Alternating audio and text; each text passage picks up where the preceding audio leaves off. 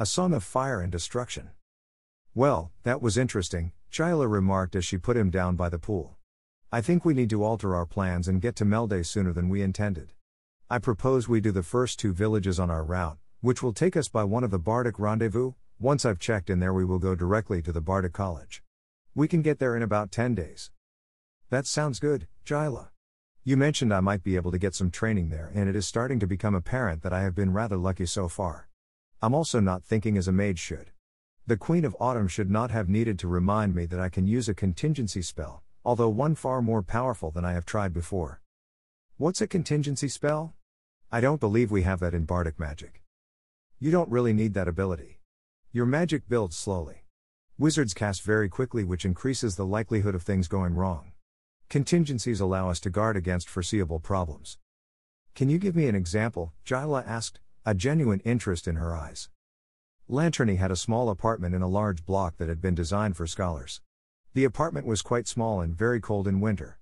Its best feature was a large inglenook fireplace which we practically lived in during the cold months. My master couldn't afford to have a separate casting room, and he was a scholar more than a practitioner anyway, so any work he did often took place on the ample hearth. As he used the fire for power, it wasn't uncommon for there to be minor flare-ups whenever a spell went wrong. Lanterny rigged a jug of water over his work area and used a contingency spell that would cause it to tip on a command from either of us. It is a simple concept. So, you intend to link a contingency spell to the stone you took from the fairy glade, that's why you wanted to take it from the fire pit. It will make it easier for you as the pebble is already associated with flame. Jayla then smiled at him. Does it help that the last fire from that hearth was one you made using your magic? Exactly, there is something known as magical familiarity. Once a mage uses something in a spell, it becomes easier for them to cast a spell with that equipment. Bards also prefer using familiar instruments to cast your spells. What I have to do is a lot harder than casting a contingency spell. That is actually only the trigger mechanism for a larger, much more powerful spell. The cat smiled at his friend. What I have to do is to create a single-use magical item. Fortunately, I don't have to add multiple activations or make it permanent, both of which are beyond both my skill and knowledge. The closest I have done is to make a self-lighting candle with Lanterny's guidance. I just haven't done anything this big before. Fortunately, that was a fire spell. Another good thing is that I won't have to provide the power to start the fire, only to change sound and light into flame. My spell will be rather like the yeast that turns apple juice into cider, only a lot quicker. Can I do anything to help? Jayla asked. Watch over me and break the spell if you think I'm putting too much energy into it. What have you decided to use as your trigger for the main spell? Any violent blow. If I can't think of anything else, I intend to fly over the dead trees. If you cast your disc as I drop the stone, the crystal will shatter about the time the stone lands. If I cast the contingency spell correctly, it will be active for about 20 seconds before dissipating. The bard stroked the cat's head. I can think of a better way of triggering the spell than that. Do you think you could lodge the stone in one of the top branches of the tree you climbed earlier with a small piece of red ribbon to mark its location, if you glided over the wood and then followed your earlier route over the river and back to me? I don't think that would be a problem, Jayla, but how would I trigger it later? In the course of a song I can launch 3 of my rainbow discs. What I am proposing is that I play what I think of the right vibration to crack the crystal and launch 2 discs at it. Then for a few bars while changing the tune to something more impactful, I can launch my 3rd disc directly at Red Ribbon. If I understood you correctly, the old tower is on one bank of the river. Perhaps we can find a line of sight from the other side. If you take that into consideration when you place the stone, we should be able to attack them from relative safety. Such a long flight would exhaust me considering all the casting I have to do tonight. Cathkin responded thoughtfully, the tip of his tail lashing as he weighed up the options. If I remember correctly, there were a couple of large and suitable trees on this side of the river that would do just as well as my original observation point. That would also allow me to fly directly to the target tree, and glide back without having to penetrate very far into the woods. I would also be inside all the time, so you could warn me if I am going into a trap. I will be very tired, so you will probably have to carry me tomorrow. If you want to sleep all the way to Melde, my friend, I doubt that I would find you burdensome. The girl laughed at him. Now how do you want to proceed with preparing your firestone? If you make the same size fire that we use every evening when camping, I would be grateful, with the exception that I want the pebble built into the center of it, so flame will play all around it. Cathkin lay comfortably near the water and watched the girl as he built the incantation he intended to use in his mind. He hadn't noticed before that she was a perfectionist when it came to magic. She rebuilt the fire 3 times until she was satisfied with the construction. Finally, when he was certain that his spell would do what he envisioned, he reworked it so that the contingency spell was woven through the main incantation without affecting the outcome he wanted. Walking a few paces to the water, the cat drank deeply. He did not want any dryness in his throat or mouth to cause him to mispronounce any of the spell's vocalization. It was already hard for him to make all the noises necessary without increasing the difficulty. Jaila, he spoke as clearly as he could. I am about to start by making a temporary ward. Whatever you do, please don't break the circle until I release the spell. As soon as I sit down again, could you please light my fire? It should take no more than about a half hour to cast my spells. I won't do anything silly. The girl's voice was serious, and she sank into cross-legged position by the fire. Cathkin noticed that she had her satole on her knees, and was relieved that she was ready to cast in case of any emergency. The cat stretched and paced about 7 foot away from the fire pit. He turned and started marching in a circle round the fire. He was caterwauling something that sounded vaguely like human speech. The bard noticed that his tail tip was dragging along the ground, and where it trailed a faint blue glowing line came into being. Jaila frowned at that telltale, blue glow. She knew that he was drawing on his own life force to set the ward. He was obviously worried about not being able to draw sufficient energy from their surroundings to power it. There must be, she realized, a limit to the amount of energy a mage could draw from the environment. As he sat down again, she poured a few hot embers from her fire pot onto some tinder at the base of the cone of sticks and blew until a small flame caught. Her companion was sitting in what she knew he thought of as his polite posture, gazing fixedly at the still small blaze. She could tell when he started summoning energy from his surroundings as the hairs on her arms started to come up. She only wished there was something she could do to help him, but she couldn't help him draw magic from the environment since she wasn't a mage. He started singing. She could hear a cadence in his meows. He was shaking, obviously starting to struggle. She felt very inadequate. Then she smiled. If she could hear a cadence, then there was a tune that she could follow. As soon as a bard started learning to use magic, they were instructed how an accompanist could add power to a soloist's magic. She couldn't help him draw magic, but she could provide another source for him to draw on. She listened to the cadence in her friend's voice, caught the rhythm in his song, and started playing very softly. Ready to stop if she seemed to be endangering the spell or themselves. Suddenly she felt a tug as if energy were being pulled from her fingers as they moved over the strings of her instrument. Cathkin's trembling subsided and his voice strengthened, so she committed herself fully to her music. Willingly gifting him the magic of her art to add to the power that he drew from the rustling of leaves, the babbling of the brook and susurration of the wind in the reeds. Her awareness of her surroundings disappeared. She could see the music dancing in her mind and strange images started across her brain. It occurred to her that she might be picturing the way the cat perceived the world. Gently daring, she started singing lightly. The song was wordless, just pure music, but she strove to let it represent motes of fire dancing in a blazing whirlwind. Then the cat meowed loudly, Fel y gwa feli, gaduch ito fod. Jaila felt the fire beside her flare up and then instantly die away to nothing. The pull on her magic stopped abruptly, so she stopped playing. Cathkin was slumped forward, panting, seemingly breathless after his exertions. It took him a couple of minutes to recover, but she knew he felt triumphant. My lady Bard, he finally gasped at her. We had casually mentioned that our magic could support each other, but I had not envisioned such a direct method. I doubt I could have finished my incantation without the power you provided. Thank you, my friend. When we have some spare time, I would like to see if I can aid your magic in a similar way. You surprised me, I must admit, when you used Fey to activate the spell. You might have annoyed them by drawing on their power. You understood what I said? Yes, she smiled fondly at him. A rough translation would be, as I so will, let it be. A rather arrogant thing to shout in a glade that links directly to the fairy realm. For an ordinary mortal it would be. Cathkin smiled broadly at his friend. When the queen appointed me as the Autumn Cat, she created a new position in her court. She then gave me the right to her hearths, a privilege that I think I can interpret as referring to all fireplaces in her realm. This glade has a direct link to the fairy realms, and that means that this fire pit could loosely be considered one of her hearths. I decided to take a risk, and it seems to have paid off. I am after all the Autumn Cat, so some arrogance is to be expected. What risk would that be, O Cathir Hydref? That I might find I owe the Queen of Autumn a small favor. The cat looked at her with a really woebegone expression on his face. And a small favor to one of the Sheatha can mean years of effort for a mortal. The girl laughed at his expression, then sobered up quickly. Will there be repercussions for us? I don't think so, Jaila. The Queen of Autumn made me one of her court. I pay her honor by using the Fey language in my spell. After all, we intend to carry out a course of action that we discussed with her. Cathkin walked over to the fire pit.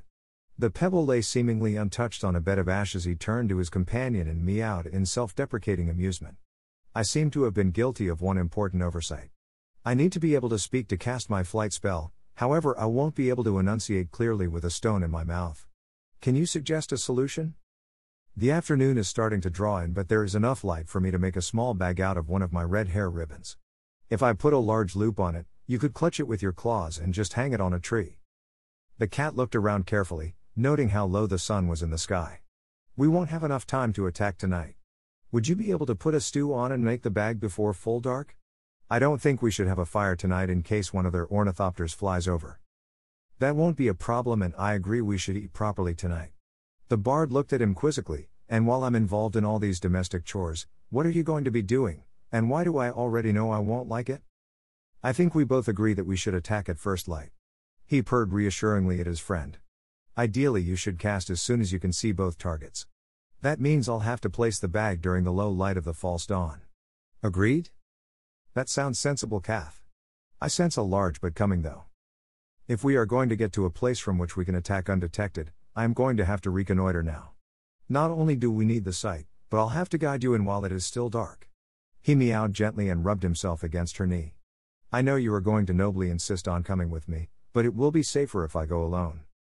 As he spoke, she felt him gathering his magic. Before she could stop him, he meowed sharply, casting a spell. With a mix of exasperation and fear, she watched the cat run up the bank, changing from a ginger house cat into a black panther as he went, vanishing into the shadows of the willows in a few seconds.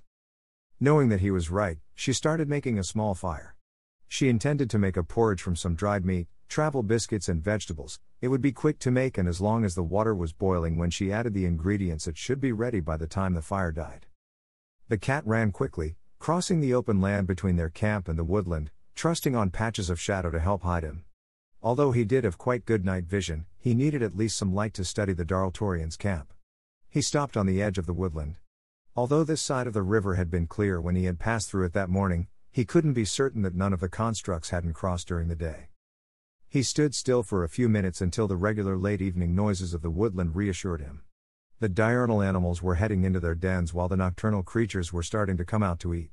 Smiling to himself, the big cat ghosted into the trees. Even when he had been Lanternese familiar, he had been amazed at the way small, prey animals were able to ignore dangers that didn't directly threaten them. Small creatures froze when he went past, but as soon as they realized that he wasn't hunting, none of them sounded their alarm calls. He quickly found a game trail, and as he could smell mud close by, he followed it cautiously.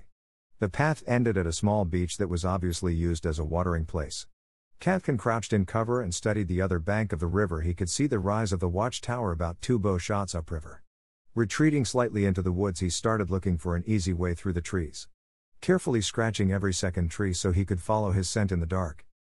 The cat thought he was roughly halfway to a point where he would be opposite the Darltorian base when he realized that the surface under his paws was firmer.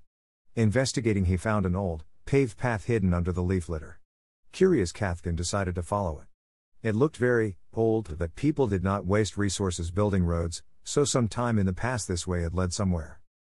After a while, Cathkin found himself standing on a small wharf that surrounded a square pool about 10 paces across. The basin was linked to the river by an overgrown channel. The water was clogged with fallen branches and water plants.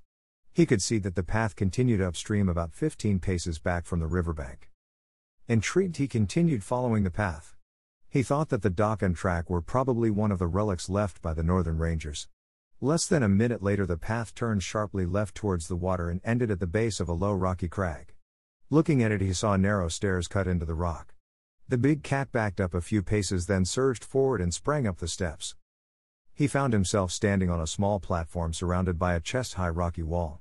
Carefully he jumped onto the barrier and found himself looking through a thin screen of branches at the river. He was a little way upstream of the watchtower but could clearly see the wood on the other side. A few yards back in the wood, a lightning-killed pine tree leaned into the crown of a younger oak.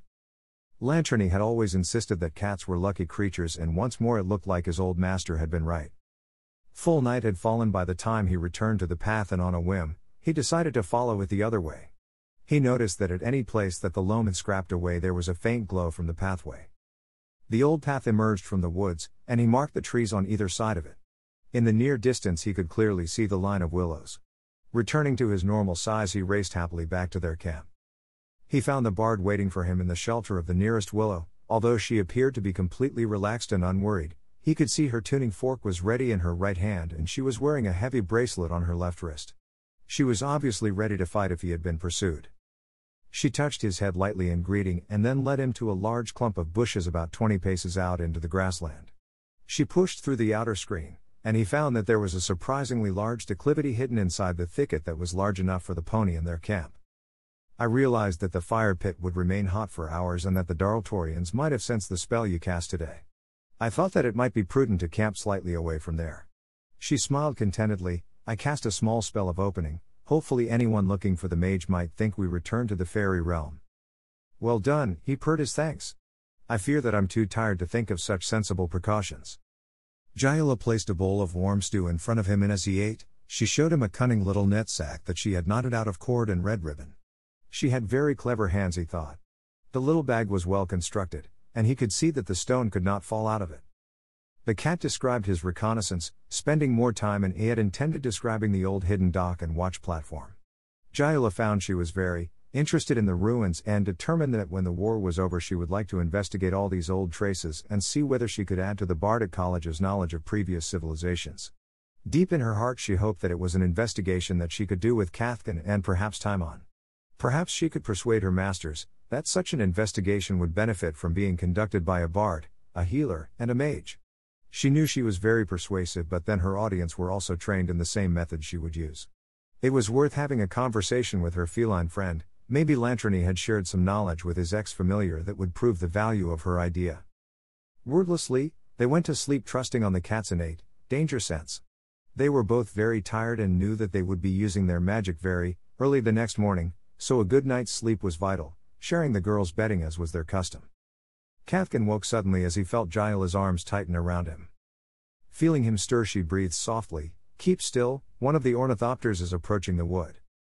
Now that he was awake, he heard the characteristic sound of the flying machine's engine growing in volume as it approached. Very carefully he crept up out of the declivity and crouched under the last bush where he could see the line of willows with the wood beyond it. He felt the girl come up behind him and settle down further into the thicket. They watched as the vehicle approached quickly, slowed down and came to a hover, then descended into the wood. "Do you think that this is a regular visit?" the bard said softly. "I would have expected them to avoid what I think is a covert outpost." "I agree. I wonder if they became alarmed when I killed that construct and reported it to their superiors. Whatever the reason, I hope that they leave quickly. Perhaps this visit might work to our advantage. It could distract them and make it easier to place the stone. Or scare them enough to be extra vigilant," the cat responded pessimistically. They watched for around an hour before the ornithopter rose from the woods, turned towards the sea and raced away. After that, Cathkin found it impossible to sleep, although the bard managed to get several more hours' rest. About half an hour before the cat thought they should move, he heard soft movements behind him. Looking over his shoulder, saw the girl carefully packing up their small camp and loading their equipment onto the pony. He was about to remonstrate that they shouldn't take the animal near the wood when he realized that the bard was ensuring that they could flee the area without having to worry about the equipment. She was a pleasure to travel with. Jayala knew what she was doing and she worked quickly and with a minimum of fuss. A few minutes later she crept up beside him, her hand came forward and placed a leaf in front of him with a small pile of shaved dried beef which had some sort of syrup drizzled onto it. He sniffed at the offering and then tentatively touched his tongue to it. It was absolutely delicious. The essential saltiness of the beef was balanced by tart sweetness from what was obviously a fruit and herb cordial. He gratefully devoured all of it and quietly purred his thanks. "What was that syrup? I don't recognize it, and anyway I don't think it's something that a cat is meant to like, but like your teas I found that I enjoyed it very much." "A pleasure to share it with you, Cathkin. We call it S's tonic. It is made by the healers and all journeying bards carry a small bottle of it. Apparently, it is hard to make, so we are taught to use it only in desperate circumstances. Even if the day goes well, both of us will be expending a lot of magic, so I thought adding a few drops to our breakfasts was reasonable. So, we have added a small bit of healer hall knowledge to this morning's enterprise." The cat purred loudly. "There's a rightness to that." Cathkin inspected his friend. She was wearing trousers and a jerkin with an irregular leaf pattern of autumnal colors. A hood with an integral veil and mask covered her head, allowing her to blend into the shadows. It initially surprised him, but then he realized that there must be times when bards had to move through unfriendly territory. He could see her dagger on the right side of her belt, but she seemed to have no musical instruments. "If you get your satol, dear friend, I think we should start." "Master Cat, I am already fully armed. I have my pipe hidden in my tunic and the tuning fork up my sleeve. The spells I must cast today require power, not finesse. Anyway, if we have to run through trees, my instrument case will only get in the way." The girl gestured for him to move forward, so he glided out of cover, confident that she would follow carefully. He knew he could rely on her, so he concentrated fully on the path ahead of him. Once they reached the edge of the wood, the bard slowed down, allowing him to study the area ahead before he moved forward. He approved of the way that she paused at the same places he had, but kept 2 stops behind him.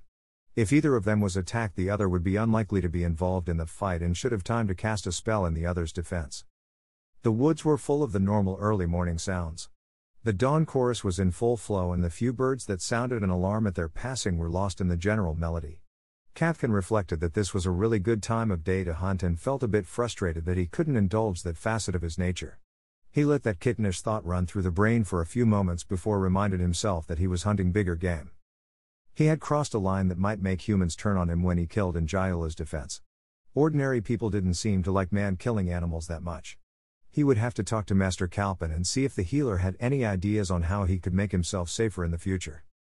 As they approached the river, a mist started to gather around them. He stopped and sniffed carefully, then reassured carried on.